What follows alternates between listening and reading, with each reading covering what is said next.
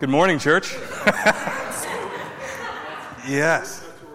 That's where we're headed, church. This is just a vision sermon. No. No, we can't afford it. This is what we saw is what church should not be. I hope that was made clear. That is not. It's getting easier and easier to get there, but I thought that was a spot-on representation of what not to be. And hopefully that ties in with our message this morning. Good morning for those that don't know. I'm Pastor Sean, and Pastor Steve has been going through the book of Ephesians, and he stated early on that he's kind of doing just an aerial view of the book of Ephesians and things that we can draw out.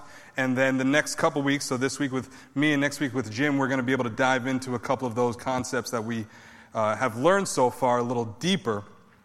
And the one we're talking about today is belonging to the body. Now, as we saw how easy it is with technology today, that is not what belonging to the body looks like, okay? And just to give a few thoughts, opening thoughts on the book of Ephesians, there's an opening. Let's pray first. Let's pray. Dear Heavenly Father, we thank you. We thank you for this morning. We thank you for the opportunity to get together. We thank you for the opportunity to serve our families by raising up and teaching children this morning. And thank you for those that are part of that, Lord. And we ask that this morning you would allow us to hone in and focus, that we would listen up, that we would have our ears opened by your Spirit to the word that you have for us this morning, and give us the ability, but more importantly, the willingness to carry it out, whatever it is. In your name we pray. Amen. Oh, that's better. Okay. So when we look at the book of Ephesians, we need to understand that there are basically two categories that this letter is split up into. Okay. The first three chapters communicate a foundational instruction or theological explanation that Paul just goes hard on. Like there's not a sentence that goes by in the first couple of chapters where it's not just teaching doctrine, theology, the foundations of which we stand on for our entire faith. Now, this isn't to say that the whole book doesn't have truths to speak, but the majority of them we find in the first couple of chapters. And we see it throughout. In chapter 1, he talks about in Christ we have redemption. We have forgiveness of our sins. In him we have received also an inheritance. So if it isn't enough to be saved, now not going to hell, but now going to heaven, saved from ourselves and our sins. And since we couldn't pull ourselves up, he pulled us up in case that wasn't enough. We get gifts. We have an inheritance. We have more to come. In verse 13, he writes that in him we were also then sealed with the promised Holy Spirit. If it wasn't enough to be saved from hell to heaven, if it wasn't enough to have an inheritance, now we get sealed with the promised Holy Spirit, which is God in us. In chapter 2, he says, but God then made us alive, which means before we were dead, and now we are alive. And he has raised us up. As Christ is raised from the dead, we have been raised from the dead. That Christ is our peace, who made both groups one, the Jews and the Gentiles, those that were born into this life and those who were not born into this life. Now everyone has access to the life with God. Keeps going in chapter 2 that we are no longer foreigners and strangers to the one true God. And we are built together for God's dwelling in this Spirit. That Gentiles, those that are not Jewish, are now co-heirs and member of the same body as those who were born into God's family. And these are the truths that are saturating the first half of this book. But then in beginning with chapter 4, Paul shifts the main agenda from instruction to application. And the idea, just looking at it, if in fact that is the case, that the first half is all the teaching and instruction and just stuff we should believe that unifies us. Like, this is your starting point. All of these things need to be true. That understanding those should lead to what happens in chapters 4, 5, and 6. It's put one way in a commentary that in the remaining chapters, so 4, 5, and 6, Paul pours his efforts into describing how the church, purchased by Christ's sacrifice, must function in order to fulfill its mission. So that means that there is a point to that there's a reason why Paul splits it up and puts everything thought heavy or truth heavy on one side and then puts the application on the other side. And the reason is because there is a purpose that we are to fulfill. Okay? Now, the purpose we can find in Ephesians chapter 3, which is just an overall blanket for this entire talk, for what we're talking about in Ephesians in terms of the church and how to live together with the church. And we go there and it reads, "This is so." So all of these truths in chapters 1, 2, and 3 that are firmly planted there, because of these truths, these truths are real, so God's multifaceted wisdom, I love that, the way it puts there. Multifaceted, so it goes on and on and on, so that God's multifaceted wisdom may now be made known through the church to the rulers and authorities in the heavens. So there's a purpose that we are to fulfill, and the purpose is so that God's multifaceted wisdom, the reason why all these things are here and the reason why they're true, and they're not just in the Bible for you to put on your shelf, the reason why we are to know these things is so that God's multifaceted wisdom may now be made known through the church. He could have chosen anything, by the way. He could have chosen a billboard and it would have worked. He could have chosen the internet. He could have chosen Jesus. But the avenue, the vehicle to which the whole world, everything is supposed to know God's reality is through his church. Now, let's not get hung up. I want to this is a quick, hopefully quick, rabbit trail. This last bit of the line, the rulers and authorities in the heavens, is a little odd. Because it's not heaven. It's heavens. So we're going to do a quick look at why that is. If that's a stumbling block for any of you, it should not be. We know that Paul actually, this isn't the first time Paul talks in this way, that talks about more than one heaven. And I don't know about you, but there was a time where I, for the first time, heard of more than one heaven, and I thought that I was robbed. Like, why has no one talked about this before? And knowing right here, Paul mentions it back in 2 Corinthians chapter 12. He says, "I know a man in Christ who was caught up into the third heaven 14 years ago." Now, just by reading this, it's like, okay, he has a friend that's a nut. No. If further study into this is Paul's actually talking about himself, talking about his testimony 14 years ago. So he says, "I know a man in Christ who was caught up into the third heaven 14 years ago." Whether he was in the body or out of the body, I don't know. But God knows. I know that this man, whether in the body or out of the body, I don't know, but God knows. Now just pause. This is hilarious. It's okay to laugh at Scripture sometimes in the appropriate context. Paul is saying, have you ever had such a story to tell and you just didn't know how to tell it? This happened. I don't know how. I don't say anything, but it happened. Like Paul's just, there's no words to really describe what he wants to talk about. And it's right there in our scripture. Okay. I know this man, whether in the body or out of the body, I don't know, but God knows. He was caught up into paradise. He heard inexpressible words, which a man is not allowed to speak. He's talking about his own experience, and he's talking in a way that probably we're not used to about he's caught in a third heaven. What could that possibly be talking about? But we need to jump back into the context of when this was written. They have a very different understanding of things than we do, and it would do us well to try to understand what they might be thinking or what they might be going through. We're not going to dive into this too much, but just a brief overview of what is being communicated here is if there is three heavens, okay, we're not going to go on a conspiracy trail, but the first heaven would be described as just us here. Stuff within our atmosphere, stuff that we can see, stuff that we understand, the earth that's been created. And I'm not just making this up. This is actually in the Bible. So if you were to look at the Old Testament, it's kind of throughout the Old Testament, this kind of language is scattered. But there's one book that has all three of these heavens talked about in some form, and that's in the book of Psalms. So let's go to Psalm 104. It says, "He causes the springs to gush into the valleys. They flow between the mountains. The birds of the sky live beside the springs, and they sing among the foliage." This is being first, that first heaven is just what we can see. This, our own atmosphere, our own immediate context, okay? And then the second heaven would be the next layer, which would be space. And again, I'm not making this up. If we go to Psalm chapter 8, the psalmist writes, "When I observe your heavens,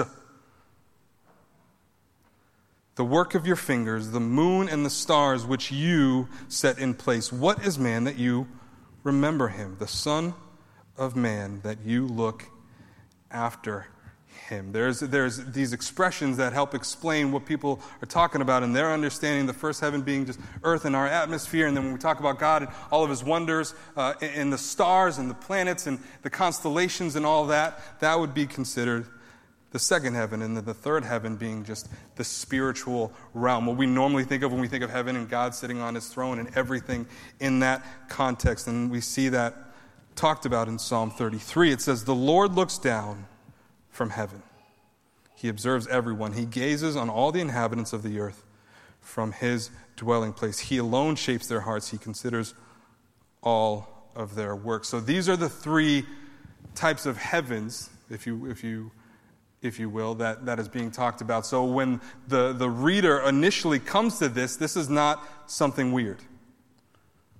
There's these different levels of heavens that people talk about and know about. And the reason why I spent so much time talking about this is in the context of what we're talking about. Paul even goes so far later in Ephesians to explain why we need to know this, why we need to understand this, why this is an important understanding in the context of all the truths that we are supposed to know and understand and apply to our lives.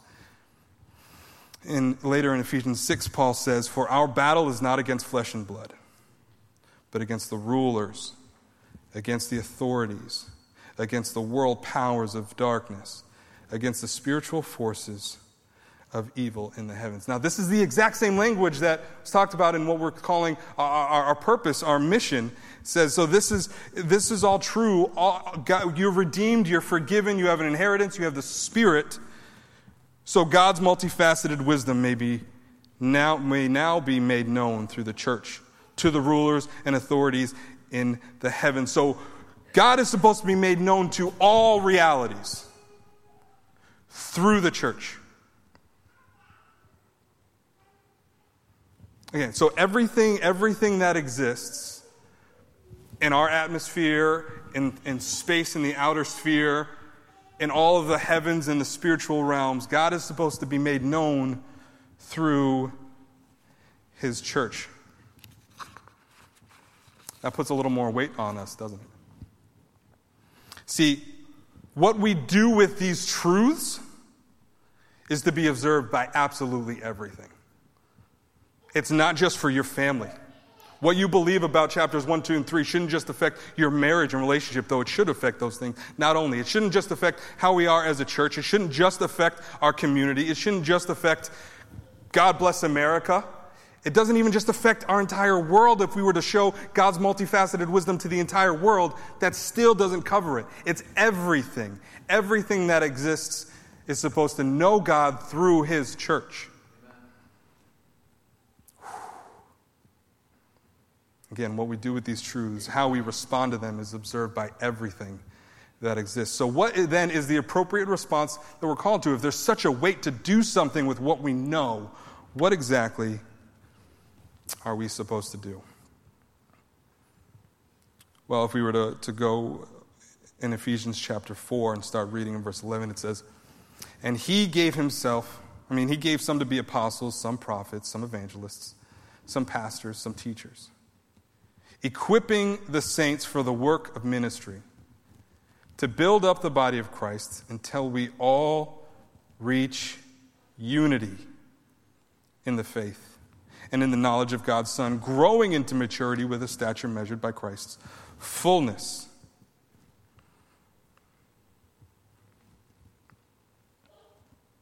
We're called to unity.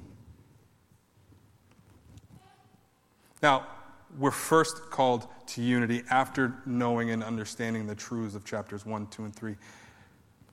In the simplest way to say that, if you're a Christian, this is for you. If you're not a Christian, this is not for you. This expectation is not for those that don't know Christ. Church, you need to hear that just as much as the non-believer needs to hear that. We cannot hold people that don't know God to God's standard. whether that's in your family, in your community, in your politics. So just communicating here, our starting point is not at salvation right now. It's not knowing Jesus. Our starting point is now that you know Jesus and you understand these things that are true, this is now what we're supposed to be doing. Isn't this fun? Woo! Now again, Paul spent the first half of his letter clarifying how Christ has unified himself with us. And then the rest of Ephesians, Paul shifts into clarifying how we are to be unified with each other. Okay? Starting in Ephesians chapter 4. Therefore, the prisoner for the Lord, this is Paul, urge you to walk worthy of the calling you received, with all humility and gentleness, with patience, bearing with one another in love, making every effort to keep the unity of the Spirit through the bond of peace. Now, this is where we're sitting in for the next few moments. Through these scriptures, it is my conviction, and not just mine alone, but I'm sharing with you right now, that there are a few different attributes that need to be true of the church in order to meet this goal of being unified, as we read later in Ephesians 4. If we're all to reach unity, these 4 attributes have to be present. And the reason this is so important is because whether you attain these attributes or not, whether you take this seriously or not, all things that exist bear witness to what you do with those truths. Now, the good part of that would be if we exhibit these things that Scripture is telling us, if we take these truths and do the right thing with them, then everyone in our communities, in our families, in our world, the outer space, all beings in the spiritual realms will know God. But if we don't do what we're supposed to do with these things, they will look at us and say, see, God doesn't cut it. So either way, you're having a testimony. And right now, we have an opportunity to be reminded of what our testimony should be. So the first attribute that's talked about here in Ephesians 4 is humility. Now, I'd like everybody, just for my sake, just roll your eyes because I hate this one. This one is probably the most difficult, and there might be a reason for that. Now, let's define it real quick. I really there's tons of definitions. There's all the Sunday school ones, but I really appreciate this one by Arthur Patzia. It says, humility is the attitude of mind that enables one to see people other than oneself. Now, let's remember, again, with this context, which is not so far removed from our own, is when you think of success, when you think of doing things well, when you think about making an influence, you think of power and pride that goes with it, okay? And in this context, in the Greco-Roman era, power, everything's about power, everything's about getting more, everything's about having people under you and you being raised up. And how countercultural would it have been for Paul to come in to say, if you want to be the greatest, for Jesus to come in and say, if you want to be the greatest, you have to be the least. The first thing is to humble yourselves. It's a good thing we're not like that anymore. No, unfortunately, this word and this concept continues to fade from the forefront of our own influence in our culture. And I unfortunately can't even limit that statement to just society. Humility is fading from church. It's fading from our everyday lives as believers. Take a look at the internet. Take a look at social media. And just in the context of Christians, okay, just think about the different posts that you've seen, or even maybe the posts that you've made online. Posts that show how awesome, how beautiful, how thoughtful, how intelligent, how health conscious, how fit, how reflective we all are. And we put it out there for the world to see for the sake of recognition and approval. Every thought, every emotion, every opinion and response just has to be shared because our pride won't allow us to stay silent. Why? Because humility, and as we'll see in a minute, meekness could possibly be interpreted as having a lack of knowledge, understanding, experience, or support. Even if you're not online or on social media, you ever walk by a conversation and you just happen to hear something that's being said and you know what that topic is? How hard is it just to keep walking by? When I walk by and someone says Superman's better than Batman, what? The pride sucks you right in. When you take it into Christian circles and people, Baptist, Pentecostal, Universalist, a Methodist, where's the humility in your conversation? Even just Christians, again, talking about human rights, race issues, politics, gender identity, parenting, our comments, posts, and opinions would be significantly more beneficial to each other and the world if they were consistently clothed in truth, love, and humility. And again, we all know how important this is because of how difficult it is to obtain.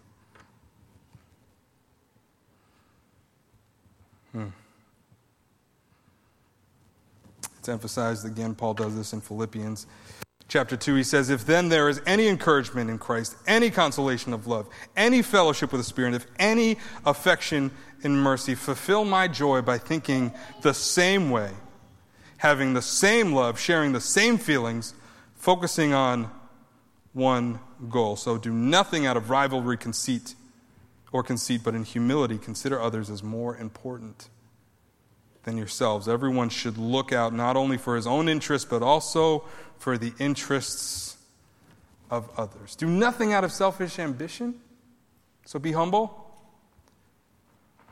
Now let me ask you, have you ever come to church just to feel better about yourself? Or to lift your own spirits?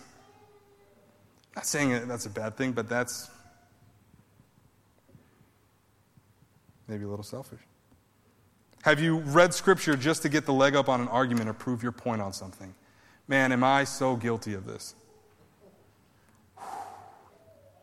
Do we always care about the interests of others in our church or just the friends and the people that we normally talk to? See, it's not only on pastors, elders, deacons, or the leadership to be concerned with the interests of others. It's your job to be concerned with the interests of others.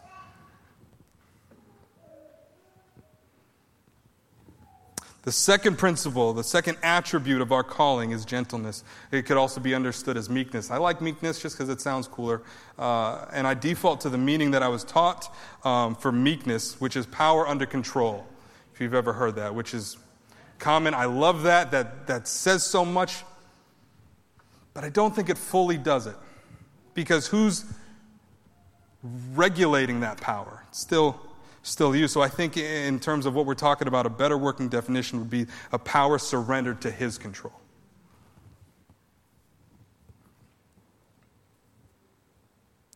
It's been put this way that meekness or gentleness stems from trust in God's goodness and control over the situation. See, where humility is a mindset, meekness is the restraint and the submission to God's power and authority over your own. And we can belabor that, but we'll keep going. The third principle is patience. Or as Alistair Begg puts it, long-souled.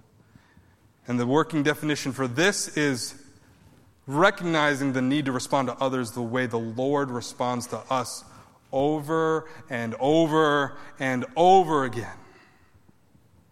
Man.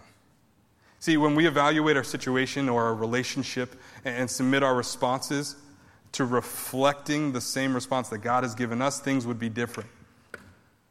Even on Facebook, it applies. See, but here's the thing. So between humility and meekness and patience, they can all start to jumble up. It's good that they overlap, but there are distinctions that I think we should keep because they all start to just sound alike. Yes, be patient with another. Be humble. Okay, put others before. Okay, we get it. I look to Marius Victorinus, who was a Roman philosopher in the 4th century who was converted to Christianity by St. Jerome. And we'll talk about him in a second. And this is what he has to say on these three that are so close together. He says, lowliness or humility consists in having a humble mind, but meekness and gentleness is a curb on pride and cruelty. Patience consists in bearing an adverse circumstance that may befall them. Now, with lowliness and meekness, they learn not to be afraid to suffer. And with patience, they learn how to respond if they have to suffer. Now, the suffering that we're talking about, I think we all actually know what suffering is to some extent. If you've ever successfully humbled yourself or have had the Spirit of God humble you, then you understand the degree of suffering that we're talking about. This is not to be abstract. This is to be completely applicable to you right now. If you've ever had to bite your tongue or unclench your fist or delete a comment you put on a controversial post, then you know the degree of suffering that we're talking about. It hurts to swallow your pride. Sometimes it really hurts because you're right. And you only care about being right. But you love them so much that you can be right. Like, it hurts to be humble, to put others before ourselves, to be gentle and meek, and to be patient. But patience here stands out as the response to the suffering of being humble and being meek. Now, the fourth attribute is this bearing with one another, forbearance. And again, the simplest term, there's no reason to reinvent the wheel, is just holding up one another. Or in the most annoyed term, just putting up with one another. And for this to talk about, I go to Jerome, who was another 4th century believer, and we have to thank him for the Latin Vulgate, which led to the English translation of our Bible. He's a hero of the faith. And he says, anyone who understands what it is to forbear one another in love will understand that this is a precept appropriate to the faithful. This is supposed to be characteristic of all believers in the church. It is not indeed the saints, the mature, who have any need to forbear one another, hopefully. Rather, it is those in the earlier stages of Christian life who, being human, are still under the control of some passions. Now, in 1 Corinthians, Paul talks about what Jerome is talking about here, in terms of those that need to drink milk and those that need to eat meat. Okay, and both groups are in our churches. Now, there are those even in our church who still need milk, who are young in the faith, who are still figuring this out, are still learning how to crawl, still learning how to talk and be appropriate and be a Christian. And for them, their calling for humility, for patience, for forbearance, would be to submit themselves to those that have a deeper, longer relationship with the Lord.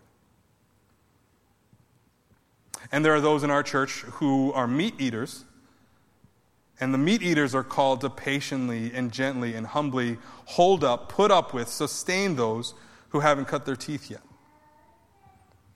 Okay, so the younger ones in the faith are called to be humble before the older ones in the faith.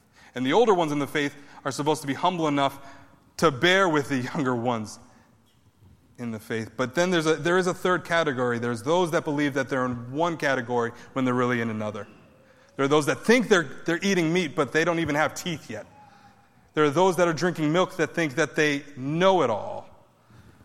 And in my opinion, these are the worst, because they're the most stubborn. And this is forbearance. This is what the church is called to in being part of the body. This is something that those truths of Christ forgiving you and raising you up and making you alive need to lead you to stuff like this. They're supposed to lead you to willingly put up with the annoying person in church.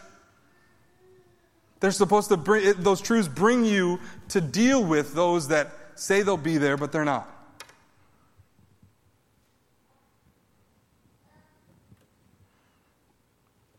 Now, the fifth attribute that we read in being unified as a church is love. And I'm not going to belabor this because Pastor Steve a couple weeks ago really talked about this. But we can see this being fleshed out again in Ephesians.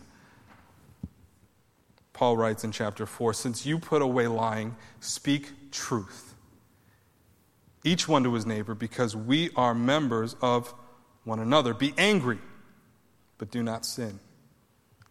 Don't let the sun go down on your anger. See, when I grew up, I was always told that this is in context of like your family or marriage.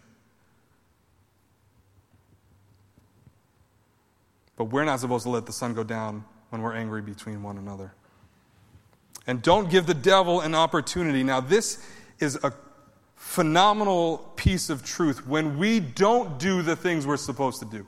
When we see that God forgave us and He loves us and He pulled us out and He was raised up, so He raises up us with us. When He gives us an inheritance, when we understand we have the promised Holy Spirit sealed inside of us. If it doesn't lead us to humility, if it doesn't lead us to meekness, if it doesn't lead us to patience or forbearing with one another or loving each other, we willingly give the devil an opportunity to work on our lives.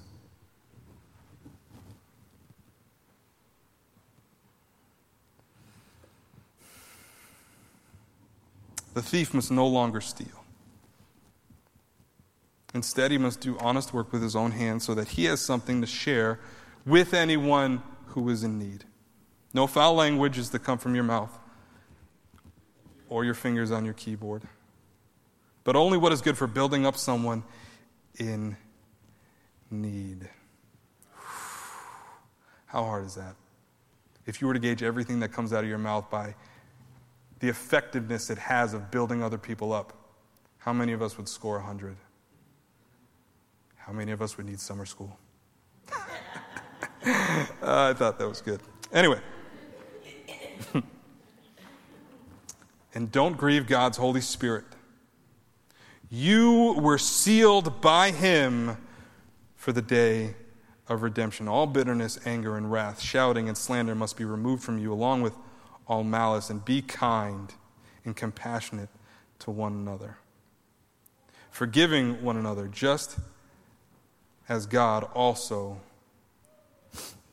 forgave you. This is what our truths about us and about Christ, how He has unified us with Himself. This is what those truths are to lead to. And if they don't, and if you're unwilling to allow those truths to shape you in this way, something's not connected. I'm not going to make a judgment on what that is, but work will need to absolutely be done. Now, when we put all of these things together, those attributes of humility, meekness, patience, forbearance, and love, we look different, church. When we do this here, we look different.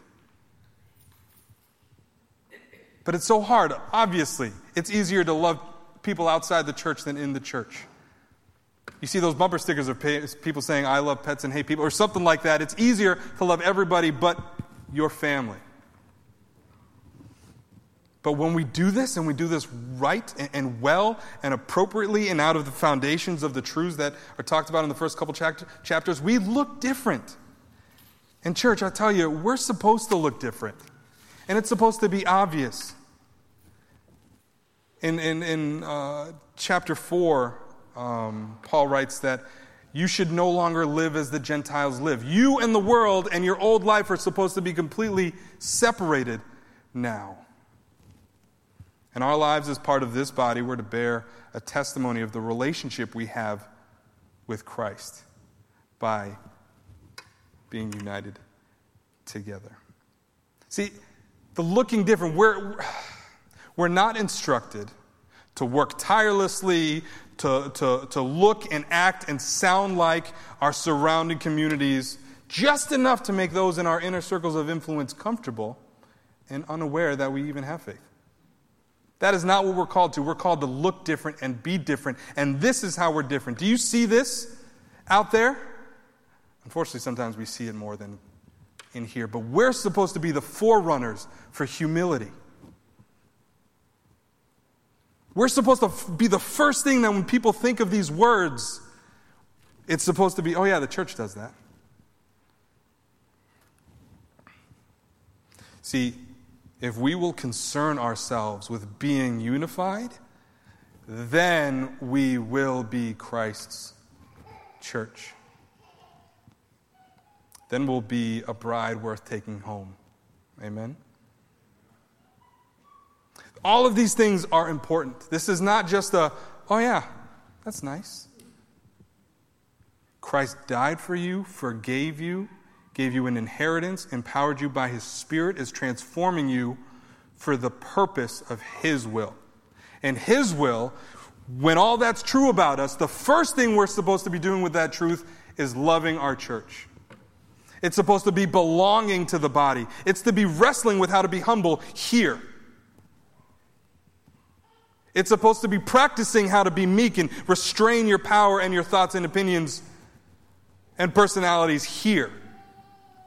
We're supposed to grow in our patience here. This is not the last place to be patient. These are not the people you are not supposed to be patient with. These are the people you're supposed to bear with. These are the people you're supposed to come alongside and lift up, not look back and scoff and say, hey, you deserve that.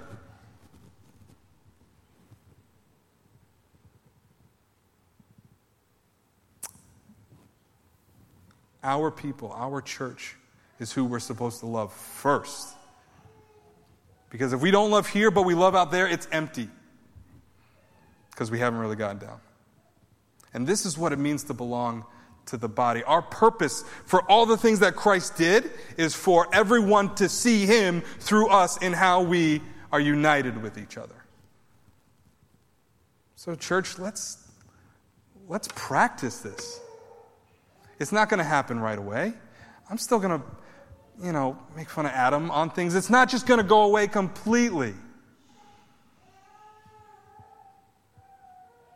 But our first calling is to be unified here with each other before we try to unify them with Jesus.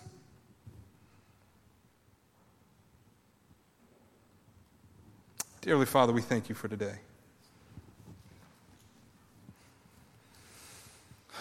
Lord, we first thank you for all the things that are true about us and our relationship with you. We thank you that you've forgiven us, that you've saved us, that you've come down to pull us out, that as you've been raised from the dead, that we are raised from the dead, that we have an inheritance, that we have your promised Spirit sealing us, that you, God, in the Holy Spirit, dwell within us. We thank you. We praise you.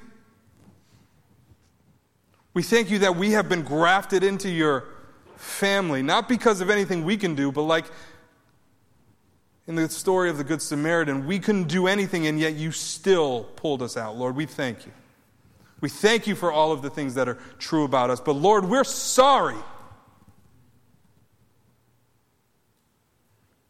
We're sorry that we've taken those truths and run with them wherever we wanted.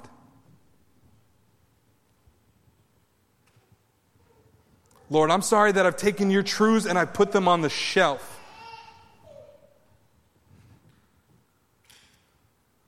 Lord, I'm sorry that I've taken your truths and even twisted them for my own agenda. And Lord, we are sorry that we have neglected your church. Lord, would you begin again to unify us? Would you make us willing? Would you unify the Spirit that's in all of us and transform us to be humble with one another? To be gentle and meek with one another, to be patient with your church. Lord, transform us to bear with one another. Transform us to love each other. And Lord, would we see it here that we become a body so unified that all the authorities and all the powers in every realm in existence knows who you are because of what your truths have changed in our lives. Lord, make us your church. In Jesus' name we pray. Amen. Amen. Well, church, thank you so much for being part of our service this morning. I hope that this continues to resonate as the Spirit transforms us. For those that are here, we have our equipment safe. And again, it's great to see you. I hope you have a blessed Sunday and the rest of your week as you walk in the Lord. Thank you. Amen.